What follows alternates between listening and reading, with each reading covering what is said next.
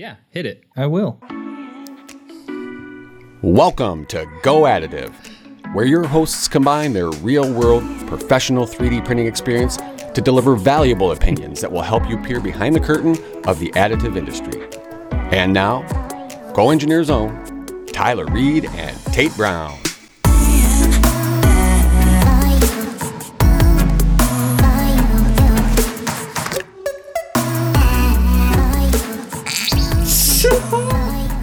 It's already changed things. Yeah, you've already messed it up. You know that. I didn't mess it up. There's a line of sight right here that we have to keep it clear. Oh. Well, I'm trying to lean into my microphone like I'm used to doing. Yeah. So obviously it's a little bit different, right? What's different? Well, you can actually see us, potentially. If you're watching on YouTube, you can see us. That's never been a thing. Right? Yeah, it's weird. It's weird. So things might change a little bit. Oh, go ahead. We've been talking about filming it since essentially episode 1, right? Episode, like the hidden episode 1? Since or the episode actual? -10. Okay. Which is the hidden episode 1. Yeah. Well, here we are. We've made it over a year. We're going to have an instant set of how many subscribers? 90,000 plus subscribers. And we didn't pay for those. Just riding on the coattails of the greats before us. Yeah. So this is going to change the dynamic for sure. Hopefully not in a bad way. No, it's not going to be bad. I think it will be a little bit more immersive and we will have a whole new audience. It's going to be incriminating. That could be true. That could be true. We've prided ourselves for 43 episodes of 0 edits. Outside of like some silence. There was a bleep once. I think you added a bleep. Yeah, what did I say? It was a company name. Oh, that's true. I did bleep once in 43 episodes. And it's going to be harder to do that. Yeah, we may have to cut things out. And you, who are normally very poised in terms of what people can hear, are not always visually poised. Yeah. You sometimes are over here covering your mouth, trying not to laugh. The vein's poking out. Now people are going to get to see the vein. Yeah. They're going to get to see that. And I just wonder if you can up your game to keep that level of poise both visually and through audio. Oh my God. I'm already failing that. I'm already failing. He's not going to make it. I am not going to make it. The vein, it's going to come out. Oh, yeah. And I want to make sure I do give a clear line of sight here with this camera. Yeah. Because that's the one that's going to catch it. If you can, camera people, zoom in. I'm just kidding. Yeah. I'm kidding. It is kind of fun to break the fourth wall, though. Yeah, we'll see how fun it is when people start making fun of us. True. But we're going to be big on YouTube. We're coming after you. All of the YouTube greats. You know, Mark Rober, we're coming after you. You're going to call people out. Yeah, that's what you do. That's how. It's like when you go play basketball. They're not going to even know. On the court, right? You go to the park and you challenge the top player immediately. That's the first thing you do. You ever get dunked on? Yeah, but then you dunk on him back. Okay. Yeah. All 5'8" of you, 5'10". What do you say you are? What's your roster height? Okay, so I'm 5'9.5". Although now that my psoas muscles are looser, I think I grew about an inch. I think it was pulling me down. So if you didn't listen to last episode, Tyler actually had a print that he made. Yeah. That helped him grow half an inch. Yeah, the So Right. No, it wasn't the So Right. It was your ripped off version of the So Right. It was a piece of plastic that resembled the So Right. With some additional features. Additional features, yeah. That thing actually has been a lifesaver. Honestly, feel great. I'm fixed. If we're talking about prints, I actually brought one with me today. Which is funny because I don't think you realized that we were being film today. No. But you brought a visual anyway, which is pretty cool. I was going to force you to describe it with words Yeah. on air. In order to avoid that, I made this happen instead. Okay. So I actually just got back from a trip to LA with one of our sales guys, and I hit print on this before I left. Yeah. This was a 20-hour print, Okay. I want to say, and it came out beautiful. You got to show First the try. camera. You got to show the camera. I don't want to show the camera. That's what they're there for. Oh, yeah. That's a nice looking print. Is that ASA ivory? It is. I can And tell. so probably not the best for visual demonstration because typically the support material looks, there's some contrast. But Yeah. with the ASA ivory, it looks almost the exact same color as our soluble support. This one does have a little doohickey hanging off the side of our support little tower. goober. What happened there? I moved the support tower to the absolute edge of what is possible to print. And now I know it will go all the way Yeah. to the edge and almost like do a literal cliff hanging, but it didn't affect the quality of the print. Came through really good. I'm guessing anyone who is watching that hasn't run one of these Stratasys FDM printers is wondering, why is that build plate not rectangular? And what is that little bow tie thing? Okay. Let me describe it to you. So the call out for what this can print, this printer print area, right, is 14 by 10 in terms of just the square inches Yeah. of the build platen. Stratasys adds this extra little piece. What do you think that is? Like It's 4 square inches? 3? Ooh, I don't know. They add the extra so that they can basically put this purge tower on it. What? I would say 1.25. Oh my gosh. That's why you made that face. I was Thanks. trying to do the math. Public math. Okay. Yeah, you don't want to do that on the air. I know. So yeah, they add the little bit extra. They add this purge tower. It kind of helps with the quality of the build. It helps with the speed. Makes it so that it's not purging at the back of the machine. So it reduces some of the head moves. And they don't want that to bite into the advertised printable area. Okay, got So it. it's pretty cool. Yeah. As you're holding that, I just want you to crack it. That's all I can think about. I've been is just waiting how all satisfying morning. it will be. Unless you botch it, and then you will have 90,000 viewers watch you botch it. Can you So no describe pressure. what I'm doing to our people who aren't watching live action, You're cracking the parts off the build plate. which is relatively easy? Oh, Go. what is this called? ASMR? Yeah.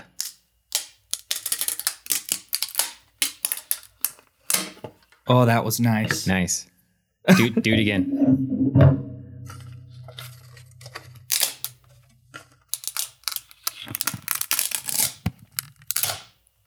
Ooh. That's pretty good. Let me just do the 2 more. I think this should be a regular segment. Oh, check this out. This one's leaving some.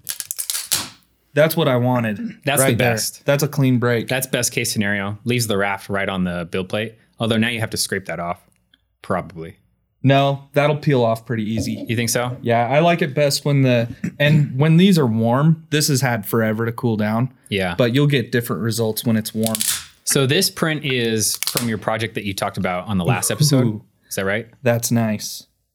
Yeah, this is the tube straightener, and I actually printed the wheels. Did you doing- see how easy that was? Yeah, it just popped off. It just made So my instead day. of doing the bearings, I have the bearings at home. And I knew after I bought those bearings, I was like, someone I know has a ton of these bearings somewhere, but I'm too lazy to ask. And like within minutes of me telling you I needed some bearings, you're like, oh yeah, I have a whole bunch of those. yeah. So I felt pretty dumb, but I printed the wheels or the tires, I guess you would call Okay. these. The profile of these little guys will fit that 3/16 diameter tube just perfectly. And Okay. I'm much- not going to keep doing this. How much compressive I'm force wasting do you time. think are going to be on those? I don't know. It's real hard telling. Yeah. So they go together like that. You see that? Yeah. And so from 4 sides. Look at that. Like a 4-jaw chuck. It's like a half a moon there. Ooh, Oh, yeah. Half All right. moon. Anyway, I printed the tires. We'll see how it all fits. I have no idea till I get home and try and put these on the bearings. But I do want to get to a tech tip. Okay. Tech tip. FDM tech tip. We need an actual sound effect on our board. Yeah, because I never want to do that again. What did I do here? Ooh. You printed diamonds. I was trying to work in a Rihanna reference there, Oh my gosh. but that's probably not an area I should go into. So because of the print orientation and the counterbores on this part, I wanted the counterbores to be their axis to be straight up and down in the Yeah. Z. And so I printed it like that. And then I printed the horizontal holes that are perpendicular to that axis. It would have printed support had I left the holes full size. GrabCAD Print has this feature called make self-supporting or make holes self-supporting. Yeah. And you can just click the cylindrical face and make those self-supporting. And all it does is change it to a basically a diamond shape, which will speed up the print. It reduces some of your support material, and I think it makes things look better. Also, it adds one step of post-processing. So I'll have to go Sure. drill those now, but I'll get a better, more round hole with a drill, right? That's true. Than I will just printing. That's true. Yeah. So my tech tip is when you can, change out a hole that you know you can drill out later to a diamond. Yeah. Self-supporting diamond. You could do that in the CAD tool if your slicer doesn't support that. But sometimes it's nice to do it in the slicer. For many of our customers who are working within like a controlled space in terms of file management, they wouldn't be able to do that, right? Because they potentially... It would be a print specific file. Yeah. If you're making changes outside the CAD, that could be problematic for some people, but I would say most users could do that no problem. Yeah. And does this only affect people with soluble support? No. This will affect people that are using model as support too, Sure. because the Prusa is doing breakaway support with the single head. So that'll help you all out. It's a lot cleaner way to get a nice round hole. Yeah. Cool. I like the show and tell. Yeah. There's been so many times where we wanted to bring a model in and just describing it in words just really would always leave. It's like the most important sense, when we're having a discussion like that, sight. So perfect day to unveil it. Our YouTube debut. Yeah. What a coincidence. Yeah. What a coincidence for sure. So let's talk news. Okay. I don't have any news. Like I said, I've been traveling. I haven't been keeping up with things. So fill me in. Okay. Well, I do have some news, and just a warning, if you have been listening, you may understand this dynamic of when Tate brings the news, it's pretty interesting. And when I bring the news, it's usually pretty dry. So just a heads up there. Well, speaking of dry, I actually think the coolest news story that I've seen this week was out of NASA JPL, which is a customer of ours, but we don't have any association with this project. For the last 5 years or so, they've been investigating creating porous metal prints on their laser sintering systems by essentially a controlled degradation in the laser parameters. So when we're laser sintering metal powder, primarily our target is full density. We want like 99.5% density or higher, right? And so we develop laser parameters. Oh my God. It's already too dry, isn't it? No, keep going. We'll suffer through it. This is getting back to the metal headphones. Is it? It's pretty bad. No, I'm just kidding. Go ahead. Okay. So we're targeting high densities. Typically, you would target high density. you're printing parts and you're trying to avoid porosity. But just like in FDM, we use porosity in FDM to enhance the functionality of the parts in some ways, right? Like if we wanted to pull air or water through a part for various reasons, like a thermoform application, Pulp. Yeah, we actually create tool paths that degrade the quality of the part visually and mechanically. We build porosity into the part. And that's what the team at JPL has been working on the metal side. Essentially printing, you could think of it like a sponge. That's what I was going to say. Yeah, like a sponge.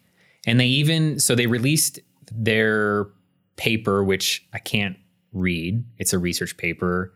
And although I still have a login through You can't read? The words are too big. The words are too big. No, I actually still have a login from school when I graduated 13 years ago. My login still works and gets me access to a lot of different journals. But the journal that they published this one to, I don't have access to, unfortunately. So it's a very academic article. And I want to read it. I'm going to try to get my hands on it. I'll probably message, I think Doug Hoffman, and see if I can get it. But anyway, they released some GIFs of, like coasters printed in this way that were absorbing the water in selectively. So as it absorbed the moisture, it was changing the color, right, of the prints because they're wet. And it was revealing images and things like that they had, so you could see how they had controlled the porosity within the print. Does that make sense? Yeah, totally. Very cool. Very cool.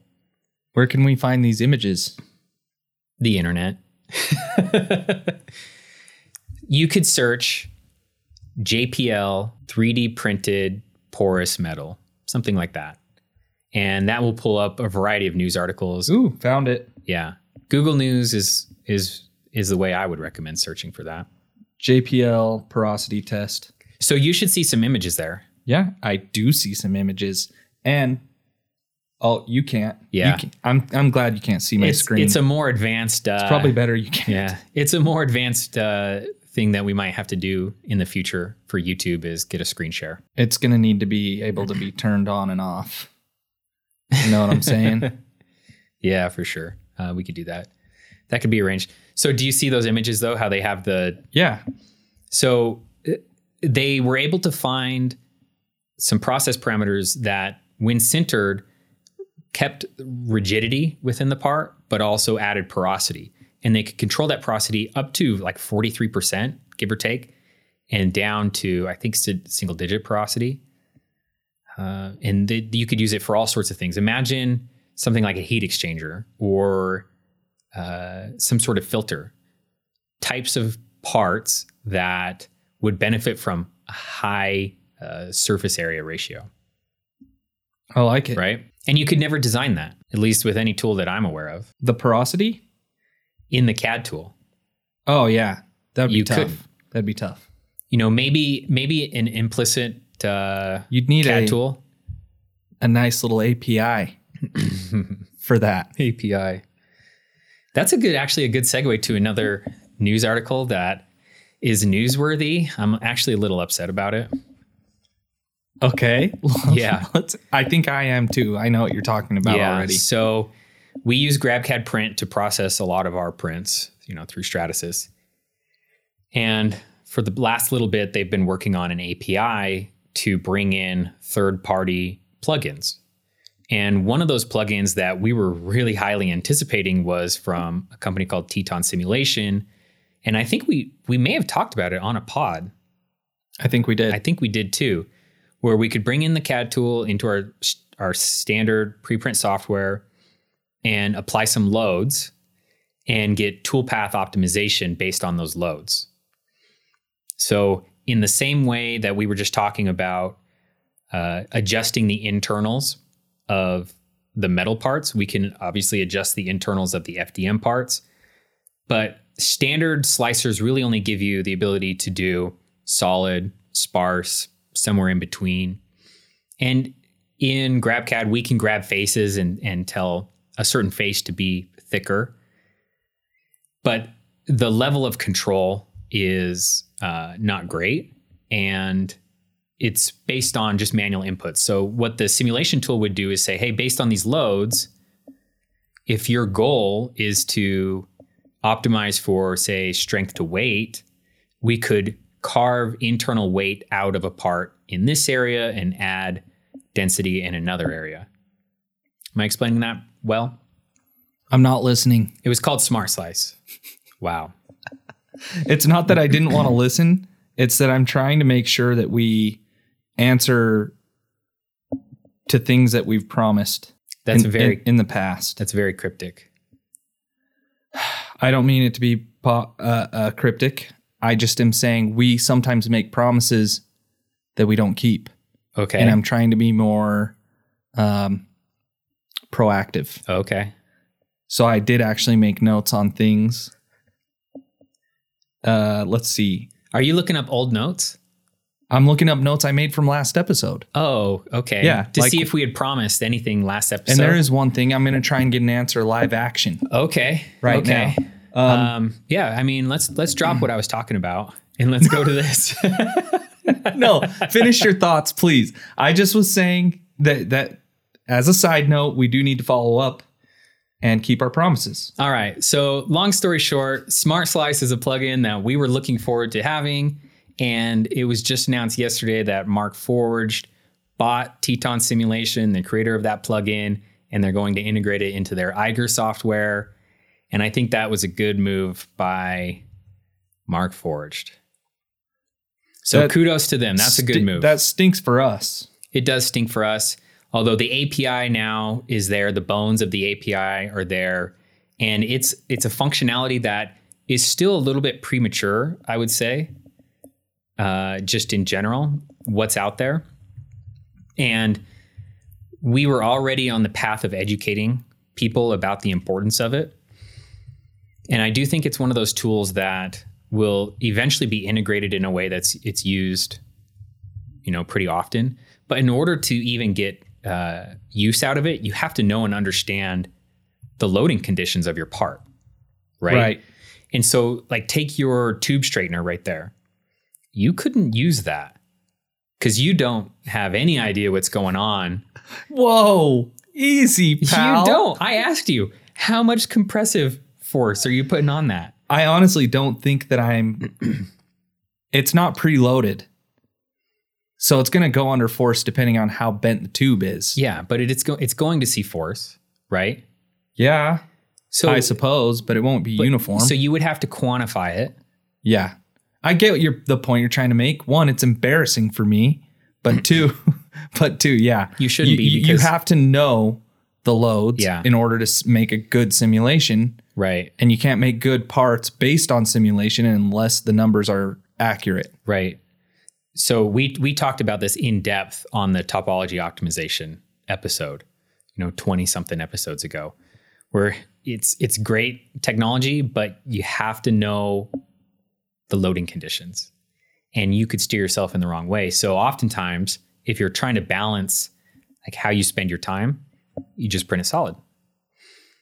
Now with larger printers and on an F770, for example, where the prints could take days, weeks, there's a significant incentive to, make more efficient use of your material there. As the parts get smaller, I think there's less and less room for, efficiency. I mean, there is. I'm getting an answer. I'm getting the 3 dots. Okay. From Jeb. Okay. Our tech Jeb. Yeah. What was the question? So what are the consequences in the origin system by leaving a part to saturate in raw resin? Oh, gotcha. Remember that? Yeah, we did talk about that last week. And really we didn't. We guessed. And if I know this Jeb, like I know this Jeb, this is going to be a well thought out response. Do you dare just read it word for word?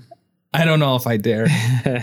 It looks like it's going to take a while because I've seen these 3 dots just hovering Okay. for the last minute or two. While you're waiting for that, should we jump to the next thing that I kind of want to talk about? Yeah, please. Okay. Do you know the company Anker? Anker. Hold on. Does that sound familiar? Never heard of them. Of course. I don't think, has there been a time where you've done this and I've known the company you wanted to talk about? I'm not going to answer that. Okay, got their website up. Okay, so Looks nice. they actually do a great It's job. a nice looking website. I think their marketing is awesome. And that's not a dig at all. I think their marketing is really good. So what about them? Okay, so this is a company that I've purchased several of their products just through Amazon. Initially, they would import products from overseas and just kind of white label them. But I think that they started to develop their own products, Okay. mostly chargers. So think USB chargers, phone chargers, that sort of thing. And yesterday they launched a Kickstarter for a 3D printer. And the reception has been actually pretty overwhelming. A ton of energy behind it. A ton. Did you get an answer? Why are they launching a Kickstarter? They look like too legitimate of a company to be like. Yeah. They say save 21% on their website by backing their printer. They've got a nice picture of it. It looks nice. When reading through the Kickstarter campaign, I was thinking, It's tiny. if I wanted to buy a machine, I would probably give this a shot. I mean, we were talking, what was it, last week? Why? Because last week. I'm falling victim to their marketing for sure. Although a little bit over the top because they have like trademark names for almost everything. Give your prints power boost. Power boost, ultra boost, like Cut print times by 70%. that's their big claim, is that it's going to go like 5 times faster than like a Prusa Mark 3. Let me read this. Okay. So if anybody doesn't have time, or if this sparks their interest, see 5 times faster, 250 millimeters a second printing speed with acceleration up to 2,500 millimeters a second. Whoa. That's the wrong units. Sorry, not a second. Millimeters squared. My bad. Per second. Yes. Okay. Here's what's behind the turbo times. Thank you for catching that. I do that kind of stuff all the time, and I know people just don't say anything, and they're either confused or they know that I'm wrong. Yeah. So thank you for correcting me. Here's what's behind the turbo times. Why stepper motor with high subdivision drivers, improve torque and stability, double belt that provides even power distribution, advanced algorithms, that align your printing with your course of action. Okay. How would they know? I like Those are some algorithms. Yeah. The high subdivision drivers. That actually doesn't promote speed. That slows things down. If you have stepper drivers that have, It's like a torque multiplier, right? Well, it's like it slows things down. it not in that way, physically, but the data rate. If you're pushing more data and you have a certain bus speed, like more data isn't always the best, and it definitely doesn't help promote speed. So that's just interesting. It looks nice for an open air system, It does look nice. and that's all I can say. They've taken some time with an industrial designer to make it look sleek. Here's I think it would, if you were in the market for a machine like that, honestly, I would still defer to a more well-established vendor like Prusa. I mean, because I think you and I would agree that the hardware is not the most difficult part in this product development. Yeah. It's the algorithms. It's actually getting the material out and creating awesome prints. Now, the prints do look amazing, but we've talked, this is a recurring theme on this pod, is that you have to take everything with a grain of salt and be very skeptical, whether it's a hobbyist machine or a professional machine. Be skeptical of everything you're told. Kind of like our print 1,000 times faster. You love that title. Why do you love that title so much? Because it's so I don't know that you meant to be like really gimmicky. Maybe there was some, intent behind it. But that episode to this day gets the most hits. By a lot. Yeah. Like by a big margin. Yes. And so it's like I feel a sense of guilt over it. But these print companies, they're not going to feel guilty. If they tell you they can print 75% faster, the proof's in the pudding. So it's like, print me something and we'll see if it actually prints 75% faster than. But this is when someone on that team will typically be like, well, it will, but Usually there's some context to that. And with any benefit, there is usually a disadvantage as well. So, I mean, we can't say one way or the other. You can't have your cake and eat it too? Yeah, that's the saying. That's a darn shame. But here's the thing. I think it's super exciting because the Kickstarter shows just how much energy there is in the 3D printing space. They launched yesterday. They already have $3 million. They passed $3 million mark in backing in less than a day. That's amazing. That's incredible. I don't know. I don't know what to say. It's a shame it's just another desktop printer. Yeah. Like, I don't know. I'm curious to know what the people who backed it see in it, or if they have experience, or this is a first time printer situation, or if it's like, no, I really hope this one's going to be better than my last one. I think that you're going to have a mixture of both type of buyer. You're going to have a mixture of people who have existing printers that have some frustrations, because we know that running those machines is not the easiest thing. You have to have some patience, right? Mm-hmm. So you read their release and you think, okay, this looks like it just works. So I'm gonna take the chance and upgrade. And then you have people who are familiar with their products, because they do sell good charging products. And you see the polish of how the whole product is presented to you. And with the Kickstarter campaign, how they tier out the release. So if you're the first 200 backers, if you're the first 2,000 backers, you get a significant discount. That's probably a big reason why they launched it through Kickstarter, because you get to feed off that excitement of getting the discount. And so they think, okay, well, I'll take a stab at it. I can pay $400 or $500. And worst case, if I don't like it, or if it doesn't meet my expectations, then I could sell it to someone at the end, probably for more than I paid for it. Did you actually see the price of it on Kickstarter? Yeah. What was it? So for the first 200, it was like 400 something. And then right now, I think it's at $599. Retail is supposed to be $749. Yeah. So it's competing right there with the Prusa. Yeah. Price wise and everything. Yeah. So, it's just another printer. I do get it from the standpoint of, you trust certain brand names. Yeah. It's like you trust a certain actor. Right. Like, or actress. Yeah. You see them in a movie and you're like, I'll see it. I'll watch it. Sure. You don't know anything that it's about, but you're like, that person doesn't take bad roles. And that's where the strange thing is, like, if it's a trusted brand, why are they launching through Kickstarter? That's, I don't know, because they could offer a discount through their website. It's because they were able to raise, $3 million very quickly. So I think Kickstarter has changed a little bit from its like original intent, sort of like GoFundMe. Yeah. GoFundMe. Oh, don't even go there. I don't want to go there. It's too sad. It's a healthcare provider. Oh my gosh. Yeah, it's terrible. Yeah, I didn't want to go there. That's what it is. Yeah. Yeah, I don't want to talk about that. I know, right? Let me on our YouTube debut. You don't want to dive into no. It's hardcore politics. No, neither do I.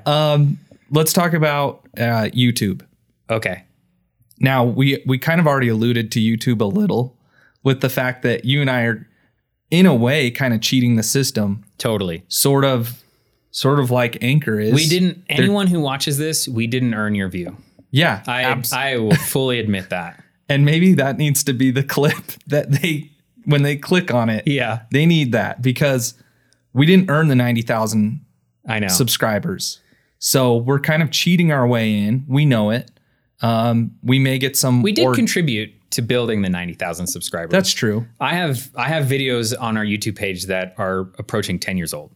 Congratulations. Thank you. That's actually really cool. Well, I've watched some of them, by the way. Well, this is one of the most exciting things about being on YouTube, is that the content stays. So very rarely would you go back and listen to old podcast episodes or organically discover a podcast episode that's 8 years old. But on YouTube, you do it every day. I actually don't watch podcasts on YouTube. I'm not one of those people yet. Yeah. And that could change, but I'm not a huge podcast consumer as it is. I'm a mix. It kind of just depends on where I'm listening. If I'm in the car, obviously I'm not. But if I'm in the garage, I'll usually turn on, and the YouTube is an option, I'll usually turn on the YouTube. My struggle is finding a good podcast. So I feel like I'm just constantly looking, and I feel bad for those folks that have done that with our podcast. Like, yeah, it was good for an episode or two. See ya. Yeah. Well, here's another thing, is how you discover podcasts. You pretty much have to search for a podcast by name. Or be recommended from another source that you trust. Yeah. Yeah. Right? Word of mouth. Oh, yeah. Word of mouth. Yeah. Check this podcast out. It's got so-and-so. And they'll tell you the name. Yeah. And then you go follow it up. YouTube, it's discovered by other ways, by the content. So we're going to see. We're going to see what happens. This will be a little experiment. This could be the beginning of the end of the podcast. Let's just put that out there. It's totally a possibility. So on the topic of YouTube, I did do something before I went to LA. I had talked about my personal Bronco diary that I've been kind of just documenting and filming. Yeah. And awful. The content is? Oh, it's the content's bad, but after watching the whole thing, I'm like, I didn't need to do that. Granted, I was going through kind of my own personal discovery process with this thing, but I way overcomplicated it.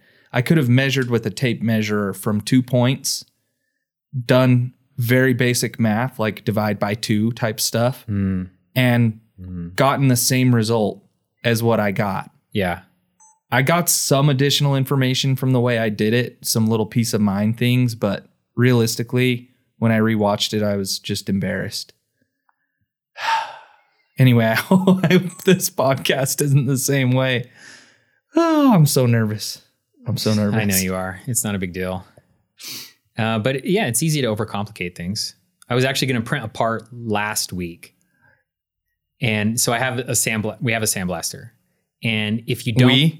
We. Oh, do we? I mean, it's technically the office's, although... Where is it? It's a little cramped. Where is our sandblaster? Okay, we didn't have air. But I did have air at my house. So I had to move it to the house for a short period of time. Okay. So Go Engineer's sandblaster is at your house? Yeah. Oh, I didn't even know we had one. Hey, if we're going to be tallying things, definitely I have a lot more stuff here than the opposite. Okay. So anyway. All right. It's a trade. Yeah. Okay. So if you, on these sandblasters, you'll etch the glass, you'll etch the plastic if you don't protect it.